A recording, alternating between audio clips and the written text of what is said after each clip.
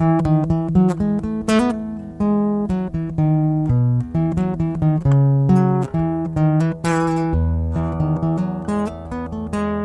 the morning, my friends. How are you today? Welcome to St. Mark Bemidji's podcast. I'm sure Hank would agree it's the best thing since propane and propane accessories.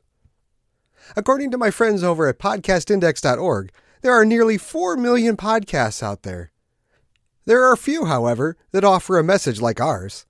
Ours is the same message that Jesus carried, and that so many others have strived to share with everyone they meet. It's the message about Jesus and his perfect life, death, and resurrection. The message of a better life through faith in that same Jesus. It's the message of salvation from death and an eternity in hell that comes to us by faith in Jesus alone. It's a message that is for everyone, everywhere. So if you like what you hear today, you can subscribe to the podcast on your phone and listen to us 4 times every week. You can share it with a friend. If you look in the podcast description on the app that you're using right now, in every episode there's a share link for you to email or text to them. I've tried to make it really obvious. Let me know if it isn't at john.kirk@stmarksbemidji.org. Like I talked about last week, lots of good things are happening at the church as fall sprints through October. Our Reformation services will be held on Sunday the 30th, and following late service, we'll have a German dish potluck. Bring an empty stomach and be our guest. Later that same day, our moms group is organizing a trunk or treat in the church parking lot. So again, October 30th, from 2 and going on until 4, you can bring your small humans to check out our colorful car decorations, with or without a costume, and get a bag full of cavities. If you're interested in any of these events, they're being held at the same place we have church every Sunday at 8 and 10:30 a.m. at 2220 Ann Street in Bemidji, Minnesota. I'm really eager to start today's devotional. So maybe you want to grab your Bible, or you could just keep polishing that propane tank to a high shine while listening to what today's devotion has in store for us. In the name of the Father, the Son, and the Holy Spirit. Amen. In Matthew chapter 22, verses 34 to 46, we have Jesus' word, which reads, "But when the Pharisees heard that Jesus had silenced the Sadducees, they gathered themselves together. One of them, a lawyer, asked him a question, testing him. 'Teacher, which is the great commandment in the law?' And he said to him, 'You shall love the Lord your God with all your heart and with all your soul and with all your mind. This is the great and foremost commandment. The second is like it. You shall love your neighbor as yourself. On these 2 commandments depend the whole law and the prophets.' Now, while the Pharisees were gathered together, Jesus asked them a question. 'What do you think about the Christ? Whose son is he?' They said to him, 'The son of David.' He said to them, 'Then how does David in the Spirit call him Lord, saying, "The Lord said to my Lord, sit at my right hand until I put your enemies beneath your feet"? If David then calls him Lord, how is he his son?' No one was able to answer him a word, nor did anyone dare from that day on to ask him another question." This is my text. In the name of Jesus, amen.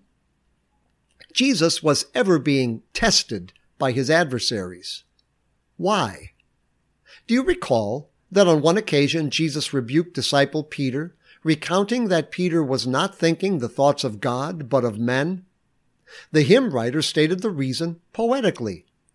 "Enslaved by sin and bound in chains, beneath its dreadful tyrant's sway, and doomed to everlasting pains, we wretched, guilty captives lay." The sinner knows no other way to return to God, to return to paradise, to please God, to reconcile himself to God, than by his good intentions and good works. He is bound by sin to think this way.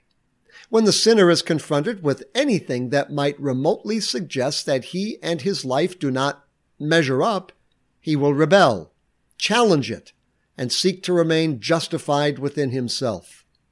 The lawyer steps up and does so.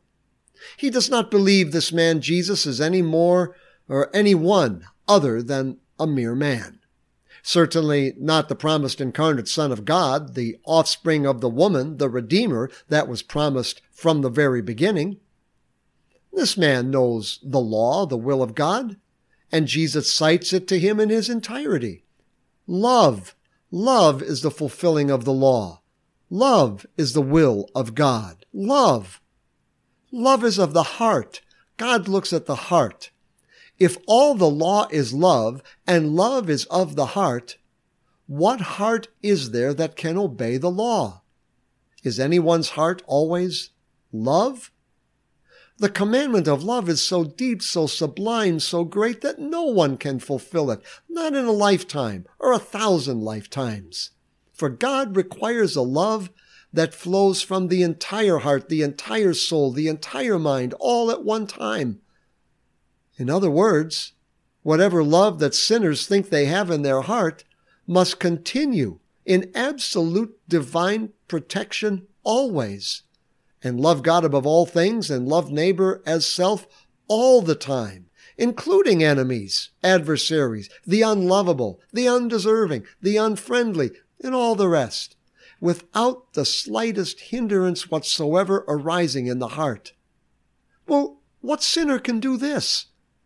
In Genesis 8, which the lawyer knew quite well, God spoke through Moses and said, "The imaginings and strivings of a man's heart are always evil from his youth."